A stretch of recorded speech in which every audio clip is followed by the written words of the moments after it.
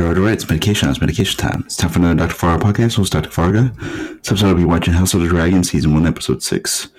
It's the sixth episode of the first season of the HBO fantasy drama television series House of the Dragon. This episode is named after George R. Martin's eponymous 2013 novella.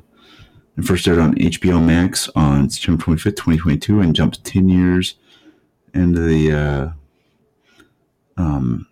the future from the previous episode, with new actors taking over and actresses taking over some of the characters.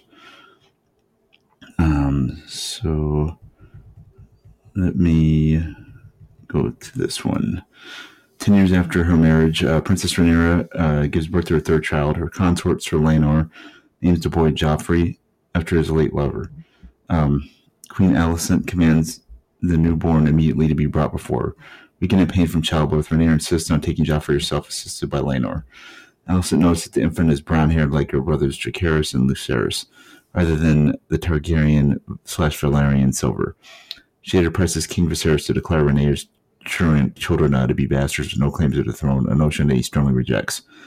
While training the young princes in swordsmanship, Sir Criston, now Alicent's appointed protector, goads City Watch commander Sir Harwin into attacking him over rumors about Rhaenyra's infidelity, thus questioning her son's legitimacy. Alicent's son Aegon, along with Jacaerys and Lucerys, prank his younger brother Aemon, the only prince yet to own a dragon. Aemon sneaks into the dragon pits, but he runs when a dragon breathes fire.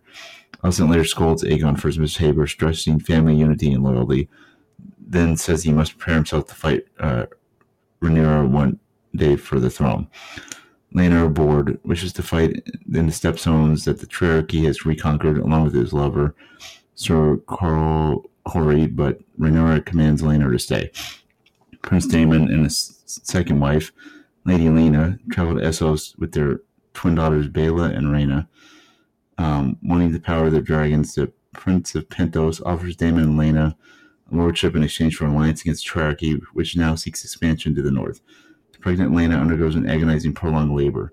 She's unable to successfully deliver. She commands her dragon, Vhagar, to incinerate her, for the dragon rider's death rather than dying in childbirth. To make political peace and solidify the succession, Rhaenyra proposes Prince Jacaerys marry Helena, Alicent's daughter and Rhaenyra's half-sister. Viserys is agreeable, while Alicent strongly opposes it. Lord Lionel Strong offers his resignation as hand of the king due to his son Harwin's rumored intimacy with Rhaenyra. Viserys refuses the request, but allows him to briefly travel to Harrenhal with Harwin, the future lord who will oversee the estate. Sir Harwin's emotional farewell to Rhaenyra and her children implies being their biological father. When Jacaerys asks if Harwin is the real father, making him a bastard, Rhaenyra simply replies that he is a Targaryen. Alicent confides it to Larys Strong. She wishes her father, Sir Otto, was the king's hand and her ally. Larys then recruits 3 condemned criminals, offering them freedom on condition their tongues be cut out. At Harrenhal, both Lord Lionel and Sir Harwin die in a mysterious house fire that was apparently orchestrated by Larys' henchmen. Larys, the lone surviving strong son, becomes Lord of Harrenhal. Rhaenyra believes that it's politically expedient for her, Laenor, the children, and also Laenor's lover, Carl, leave King's Landing and relocate to her own seat at Dragonstone.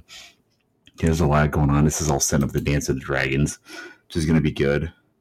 There are parts of this I thought were kind of stupid, like the window scene, but parts of it were like really excellent.